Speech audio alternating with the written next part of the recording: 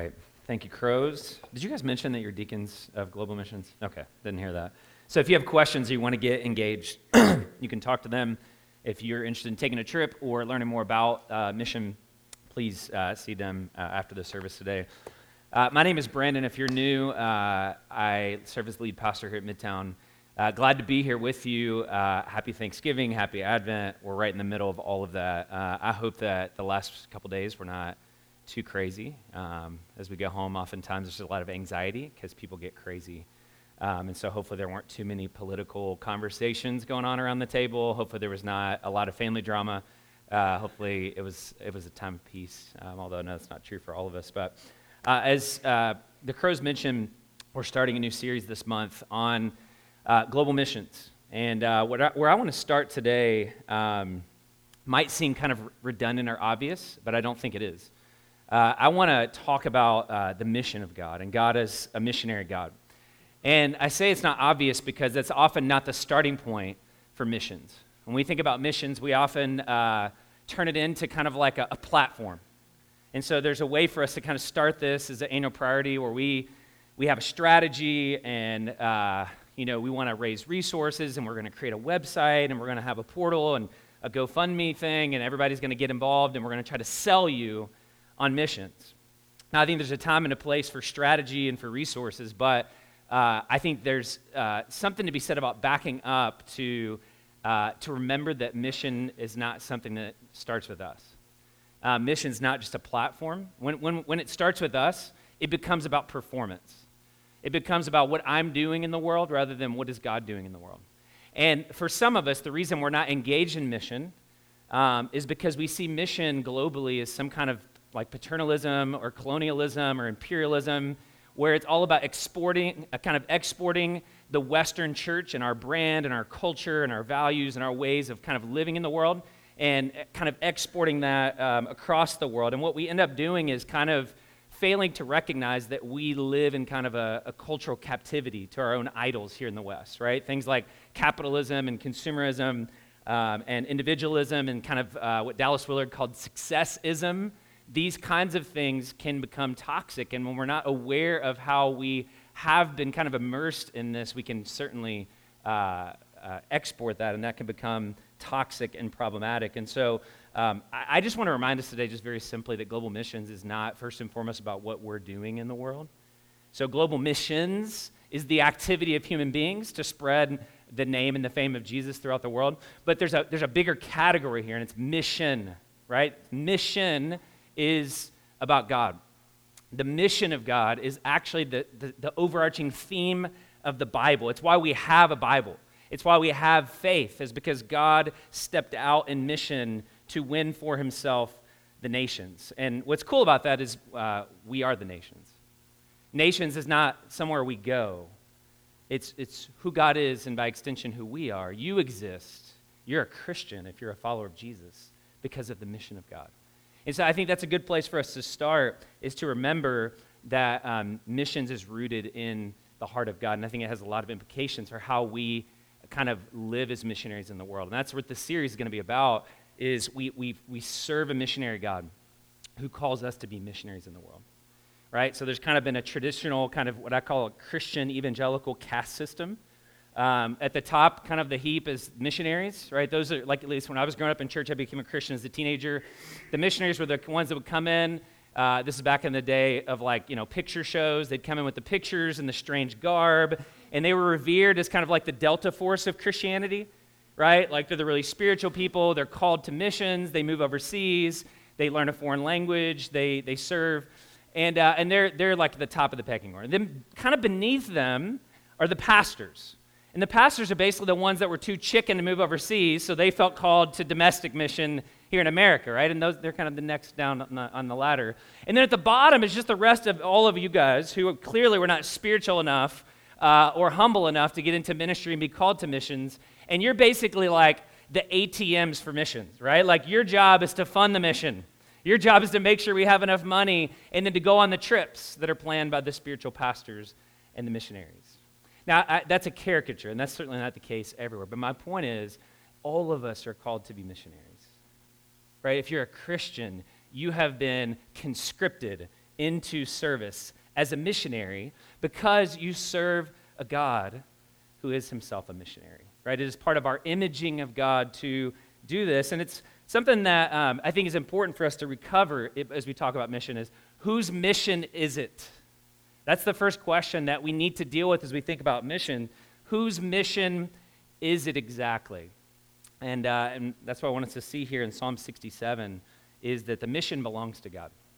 Right? It is God's mission. He is the missionary, and he's the one who equips us to be missionaries. So if you have a Bible, turn to Psalm 67. I'm just read this short little psalm, and I want to talk about what's been kind of classically called the Missio Dei, the mission of God, the sending of God, of his people into the world, and what that means for us. Psalm 67. May God be gracious to us and bless us. Make his face to shine upon us. Selah. That your way may be known on earth, your saving power among all nations. Let the peoples praise you, O God. Let all the peoples praise you. Let the nations be glad and sing for joy. For you judge the peoples with equity and guide the nations upon earth. Selah. Let the peoples praise you, O God. Let all the peoples praise you. The earth has yielded, or will yield, its increase. God, our God, shall bless us. God shall bless us. Let all the ends of the earth fear him. This is the reading of the word of the Lord. Thanks be to God. So we have here laid out for us the mission of God, right? Mission of God. So that's kind of what I want to talk about today. It's the mission of God, and it's the mission of God. The mission of God, the sending of God, that word missios from the Latin meaning to send. The sending of God mission flows from the heart of our missionary God. Now, this is a really interesting text here in Psalm 67. It brings together two of the most kind of important texts in the Hebrew Scriptures. Numbers chapter 6, what's called the Aaronic blessing, the blessing of Aaron over the people. This was a blessing, verse 1, may God be gracious to us, bless us, make his face to shine upon us. That would have been read at the benediction, the sending at the end of every tabernacle service. It was also read regularly in the community at the beginning and end of a new harvest. It was a request for God to bless his people. And then here's the key. What's interesting is the psalmist pairs this together with another really important text in the Hebrew Scripture, Genesis chapter 12. Notice verse 2 then goes on to say, don't just bless us for the sake of blessing us. Bless us that's a purpose clause. In order that your way may be known on earth, your saving power among the nations. This is the mission of God, to bless his people so that we would be a blessing to the nations. And again, I just want to draw our attention here at the beginning to whose mission it is.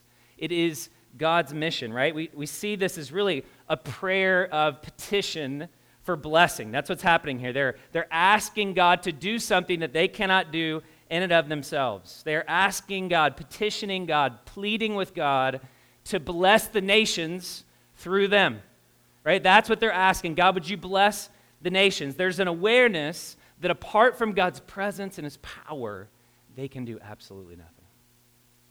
Human activity is not enough. Competency is not going to be enough. Platform is not going to be enough. Performance is not going to get it done. Strategy is not going to be enough. They're asking for God's blessing. God's blessing is central to the flourishing of mission. And ultimately, it's central to their witness in the world. The idea of blessing, remember, is twofold in the Bible. One, it means to take delight in something. A father would bless his children and his grandchildren. We see God blessing the world in Genesis chapter 1. We see God blessing Jesus. We talked about this a little bit last week. The idea of blessing is to take delight in something. They're saying, God, would you delight in your people? So there's kind of an emotional, kind of affectional definition here of blessing, but there's also a commitment that's being requested. God, would you also commit your resources to securing this blessing? Right? This isn't just feel good feelings about us, God, but would you actually make it so? Do it, God. Like, bring about this blessing. The idea of blessing from a father to his children was a commitment of his wealth. It was a tangible, practical commitment of his estate and his power towards his children to secure their blessing. It was a dividing up of the inheritance and saying, I'm going to do everything in my power to leverage what I have to bring about your good. And that's what the people are appealing to God. God, would you delight in us, and would you commit yourself? Would you use all of your power, bring all of your resources to bear to secure this blessing for us? I mean, you see this throughout the psalm. May it be like this. God, would you do this? God, let the people praise you. Let the nations be glad. Let the peoples praise you. I mean, over and over again, the refrain is the energy for mission originates with God, right? The energy for mission, the source of it is God. God holds the patent, you could say, on mission. God is the owner of mission. We see this in the whole of Scripture, right? The sending of God, the mission of God means that God is responsible for the sending. Think about it in terms of the Trinity, the life of God. The Father sends the Son into the world.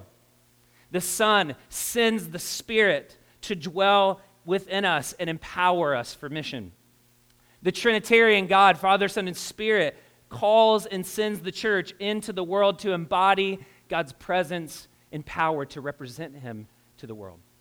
And this is a drumbeat that just goes throughout the entirety of the Bible. If you look, for instance, in the book of Acts, the book of mission, right? The first kind of aggressive mission of the church after the resurrection of Jesus. I mean, what do you notice on almost every page of the book of Acts?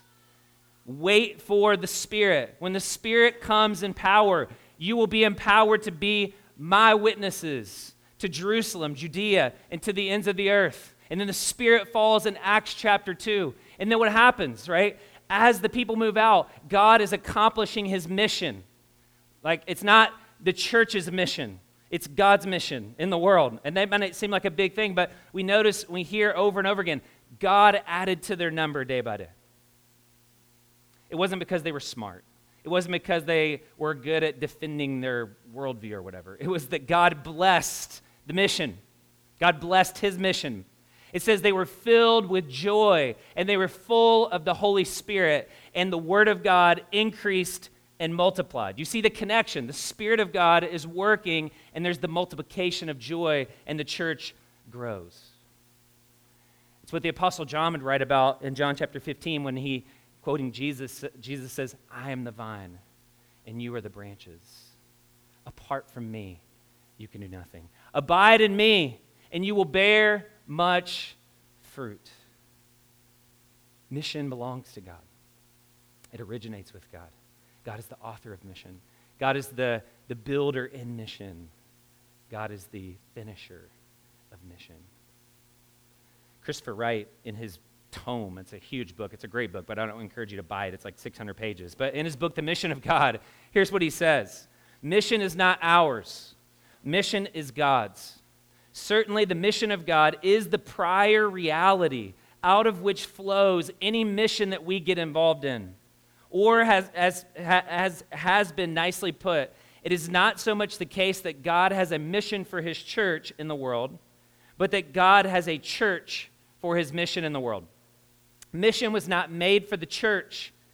The church was made for mission, God's mission. You see the subtle shift in emphasis, right?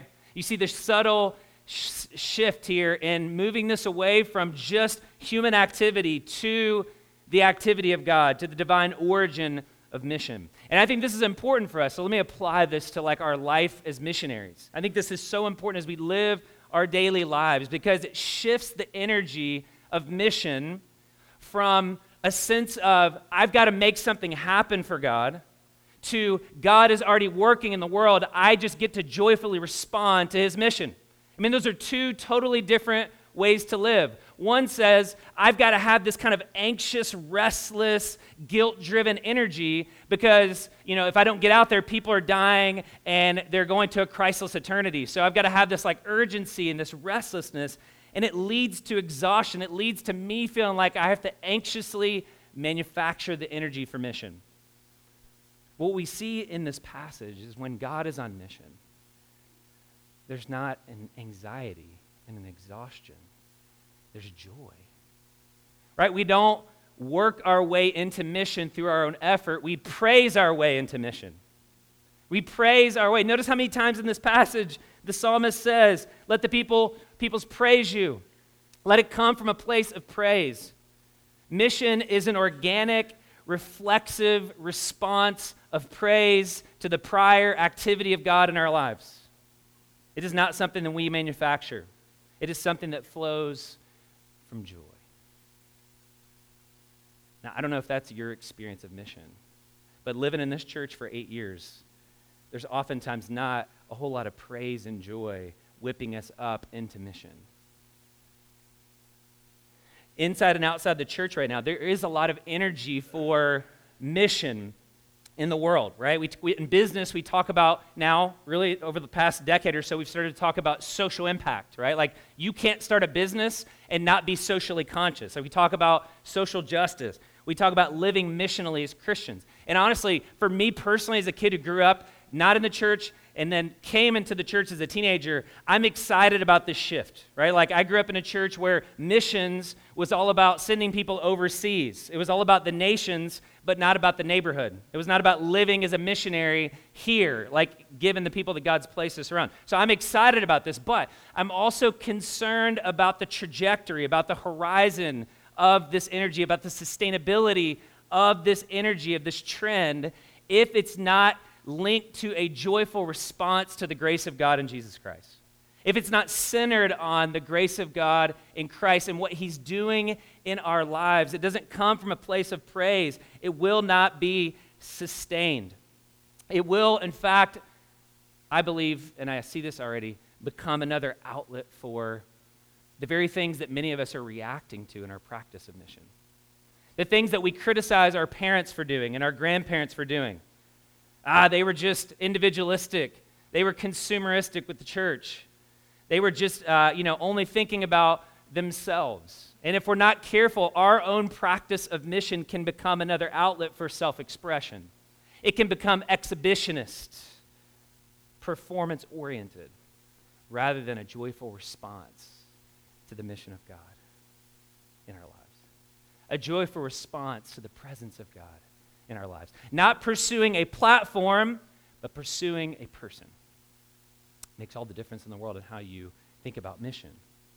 There's a great example of this in the Bible. Luke chapter 10, Jesus commissions 70 missionaries, and he sends them out to proclaim the gospel of the kingdom, to heal the sick, to liberate people from demonic oppression, like all the things we want to be doing as we're engaging in mission around the world. Jesus sends out his 70 kind of Delta Force disciples to do the work of mission.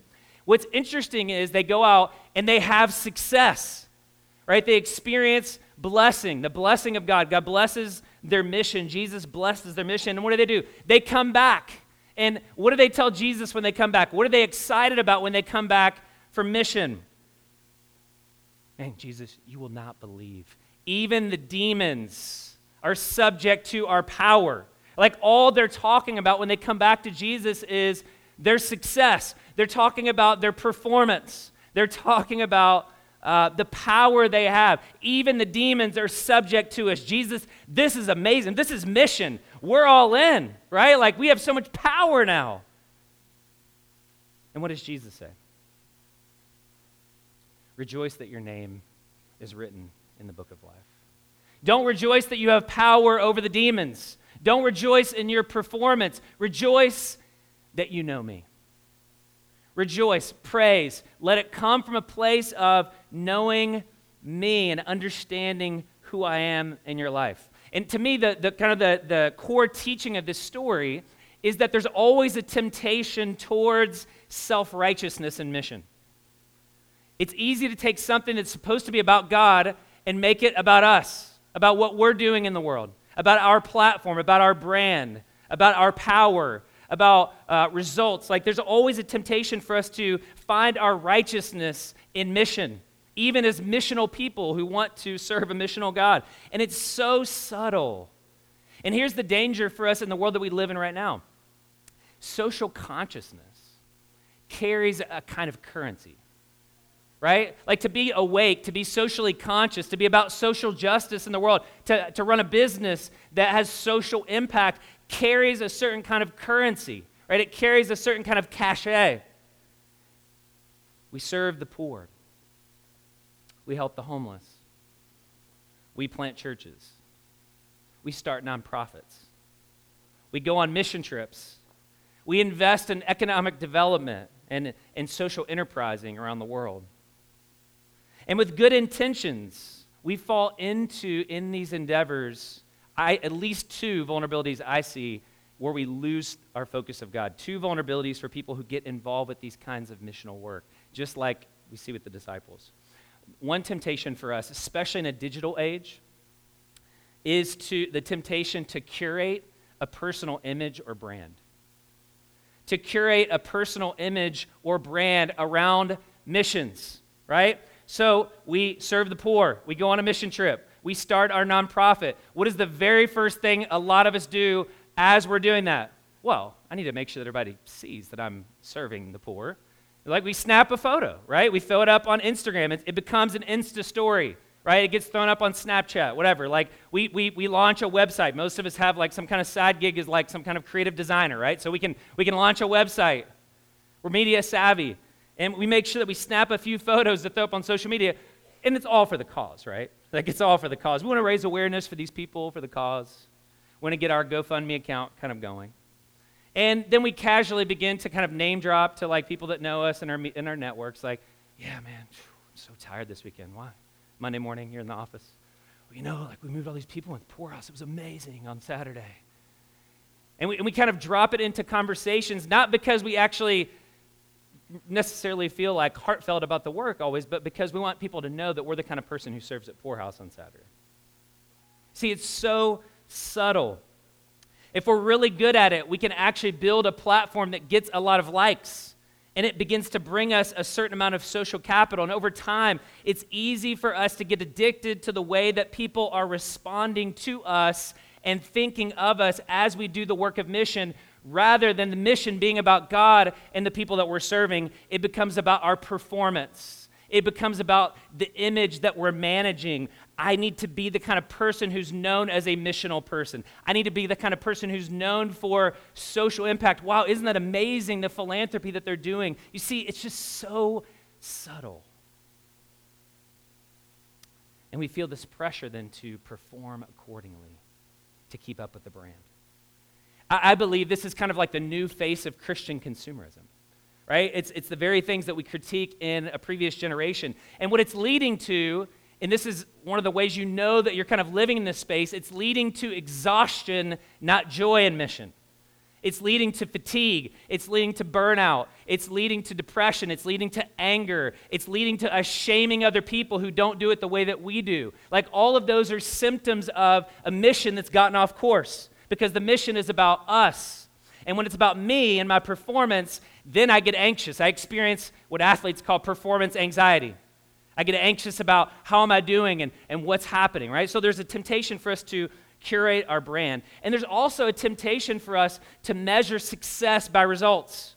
Even the demons are subject. Look at all these things that are happening, right? We can reduce mission down to merely like economics and ROI, right? And metrics and analytics and growth.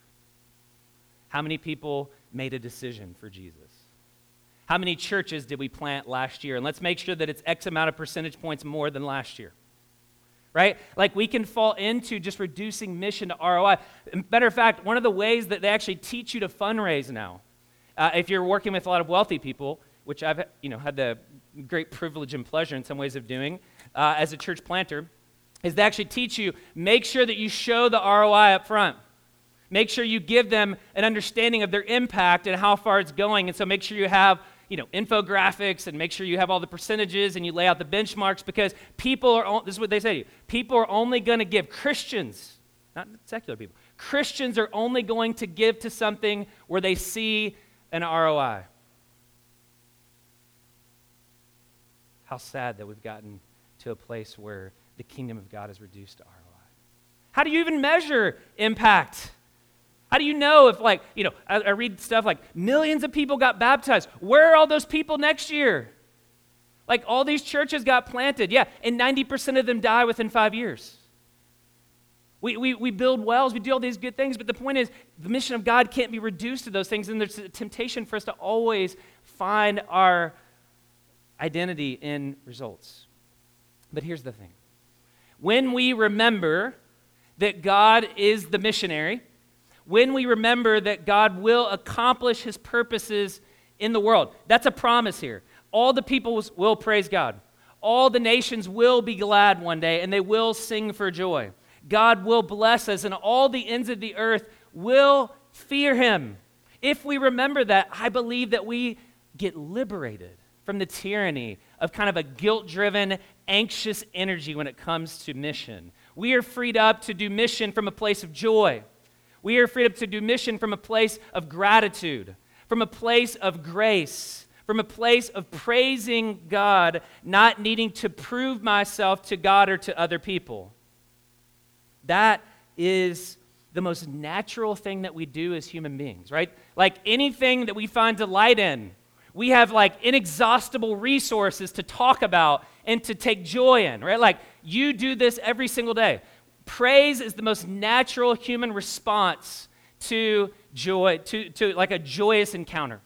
You do this every single day with ease, right? Like you talk about food.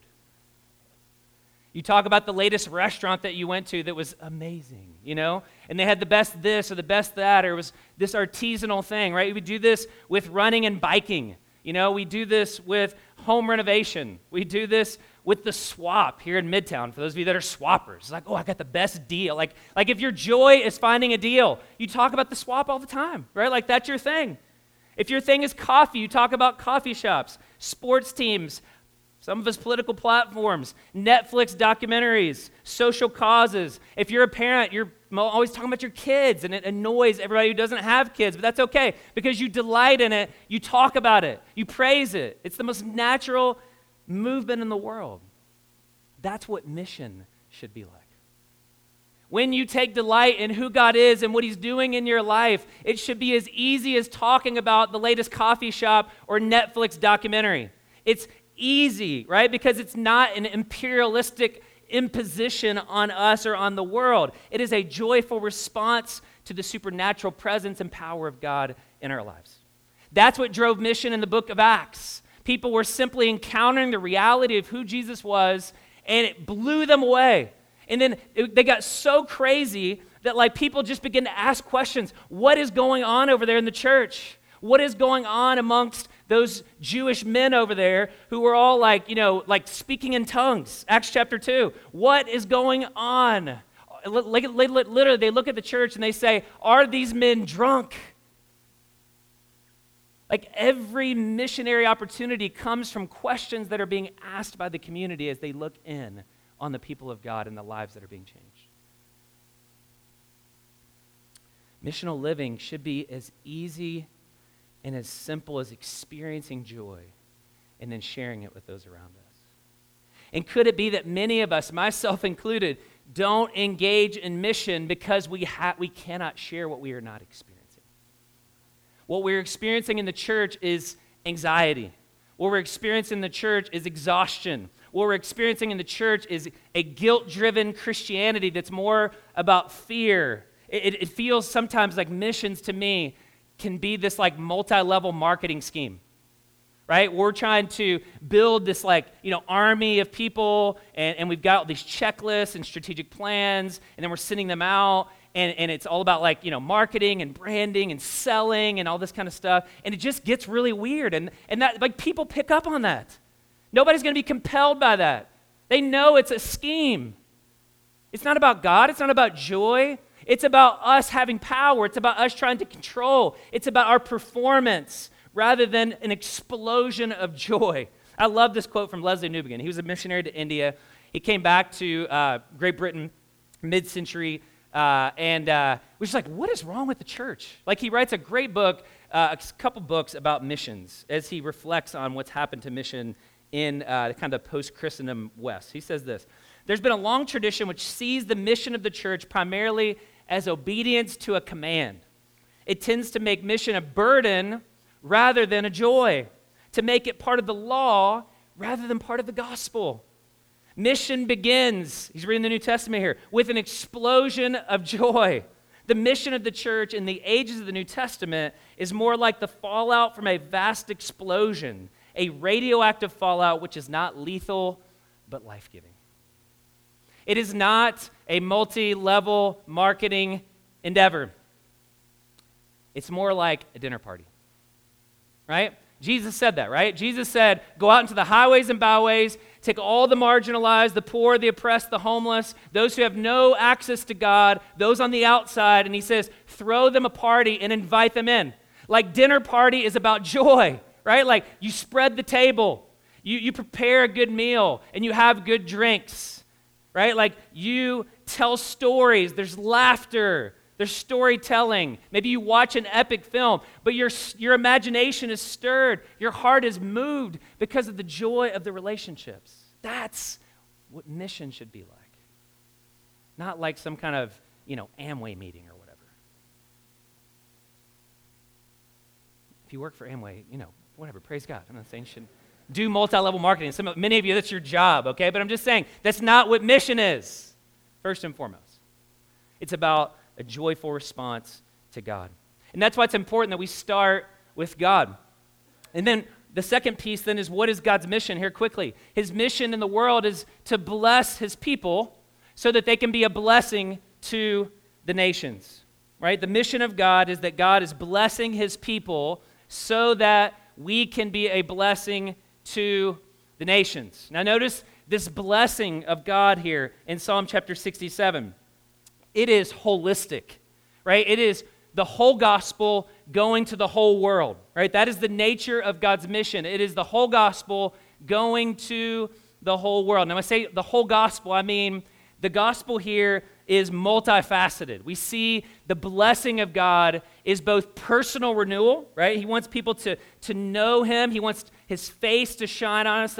That's God's delight flowing through a personal relationship with us. He wants his ways and his saving power to be known throughout the earth. He's talking there about people coming to know Jesus. He's talking about evangelism, like us sharing verbally the gospel of Jesus so that people can turn away from their sin, turn away from their idolatry, and put their hope and trust in Jesus, right? Like God calls us to himself. There's personal renewal, but there's also social renewal in view here, right? He talks about blessing the land.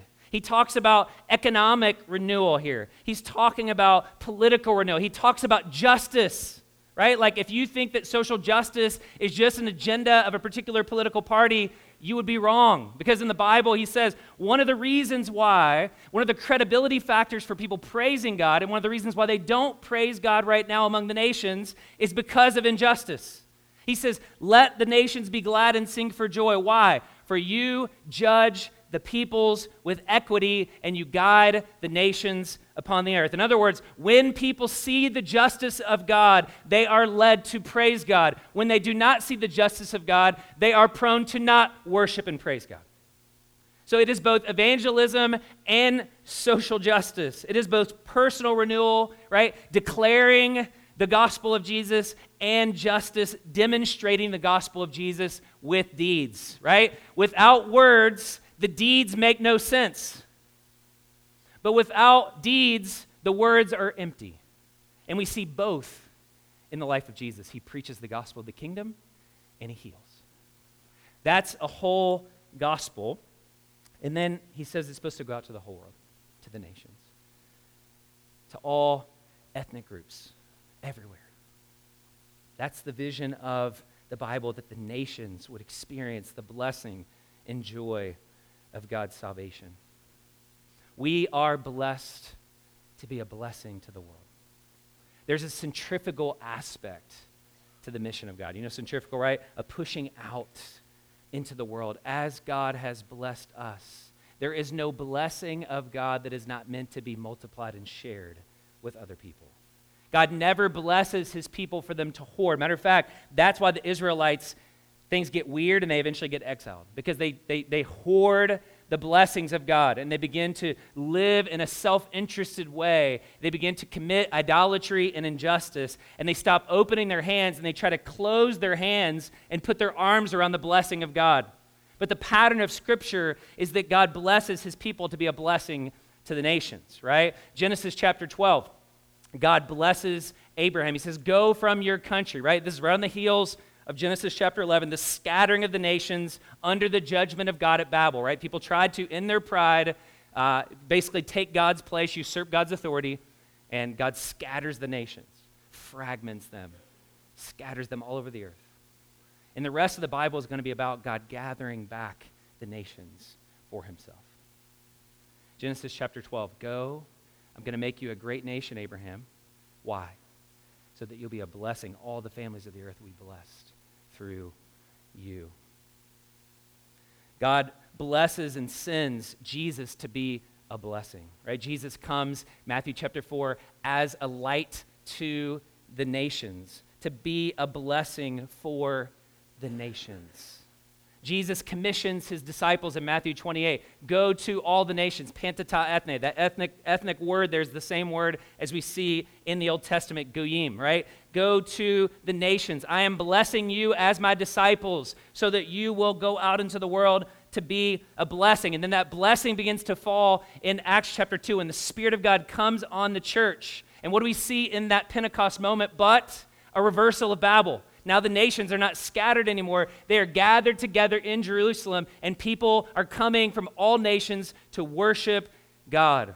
And that's exactly the vision that we see at the end of the story in Revelation chapter 5 and 7 and 22 when it says, God will dwell among his people, and there will be the healing of the nations. That's why we exist as Christians, the whole gospel for the whole world. So I just want to close by asking this question for us as we think about the mission of God. You have been blessed, I have been blessed to be a blessing to the world, to the nations. What if everything that comes to us doesn't belong to us? We often think that if we experience a blessing, and we talk all the time as Christians, I'm so blessed, right? Like you've heard me kind of parody this before. There's like a whole Instagram movement that drives me crazy, #blessed, where people post all their weird curated, kind of blessings of God, and it's always like prosperity, right? It's never like suffering. It's never anything dark. It's always the blessing is in the house, the bigger house and the bigger job and the nice paycheck. Okay, like #blessed. Okay, even if I'll just grant you #blessed, but you've only been #blessed to #be a blessing to others. Let's start adding that on to our hashtagging. Blessed to be a blessing. So where is that blessing going? The assumption for many of us is that it terminates on us. I have been blessed so that I can be blessed. Or at least that's functionally how we live, myself included. The first thing I think when my in-laws or my parents or somebody gives me a gift is not how can I give this away? Like how can I share this with my neighbor? It's, well, great, I can buy more stuff this year. I can acquire more, right? I can leverage this for more debt. I've already got, plenty of it with my house. The core of righteousness in the Bible, Bruce Waltke, Old Testament scholar, says this: the wicked advantage themselves by disadvantaging others. This is kind of his summary of the book of Proverbs. But the righteous disadvantage themselves to advantage others. Righteous see what they have as belonging to others, the wicked as only belonging to themselves. Augustine put it like this: that bread which you keep belongs to the hungry. That coat which you preserve in your wardrobe to the naked. Those shoes which are rotting in your possession to the shoeless. That gold which you have hidden in the ground to the needy. Wherefore, as often as you are able to help others and refuse, so often did you wrong them. So hear me. I'm all for the blessings of God in your life. Paul, book of Ephesians, chapter 1.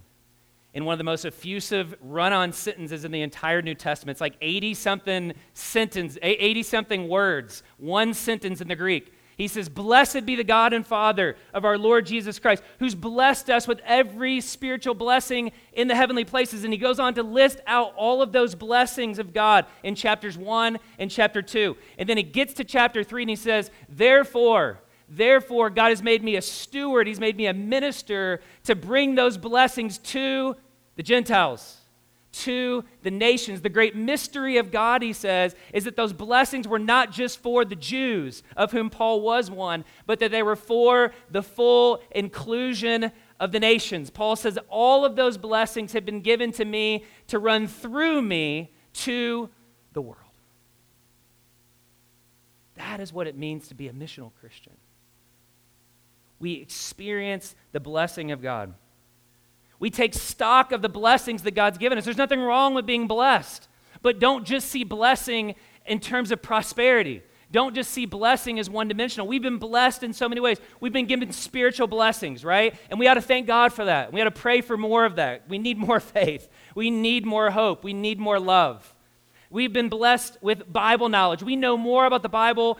You get this, like I've spent a lot of time overseas before I came here to pastor this church and plant this church with some other people.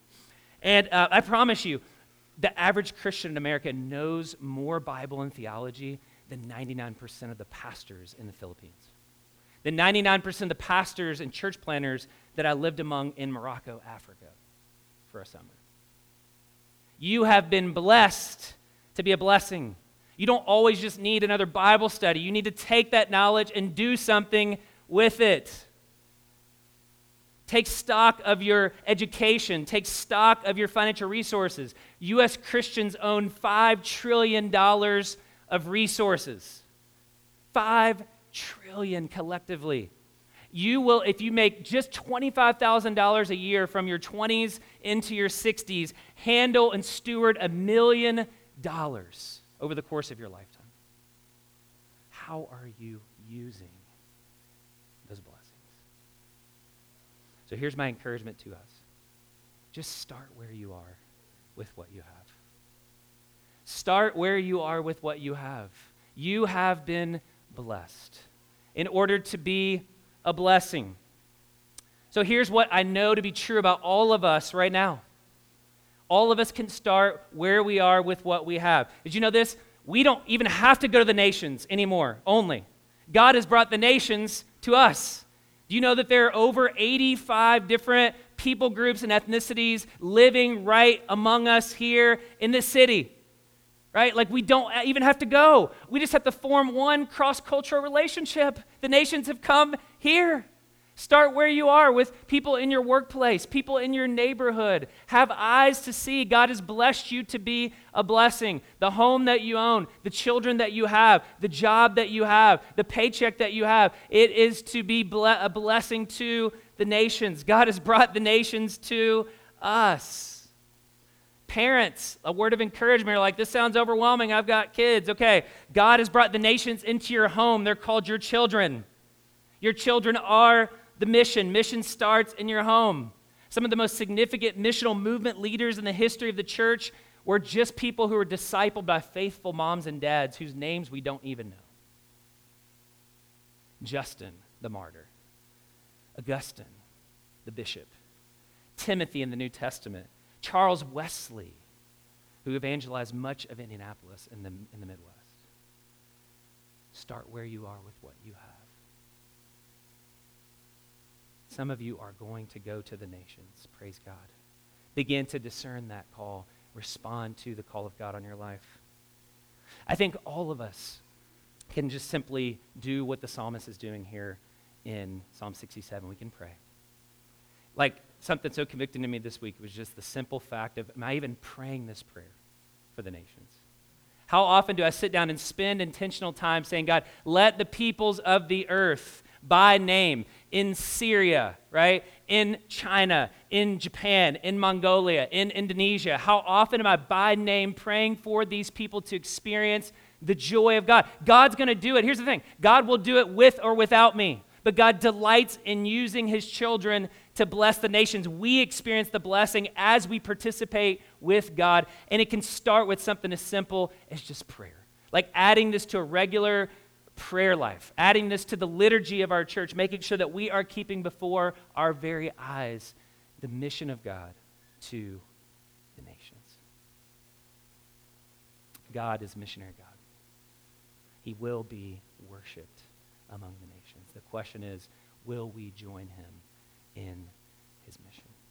Let's pray. Father, we thank you that you are God mission, that you call us into mission with yourself. God, would you help us to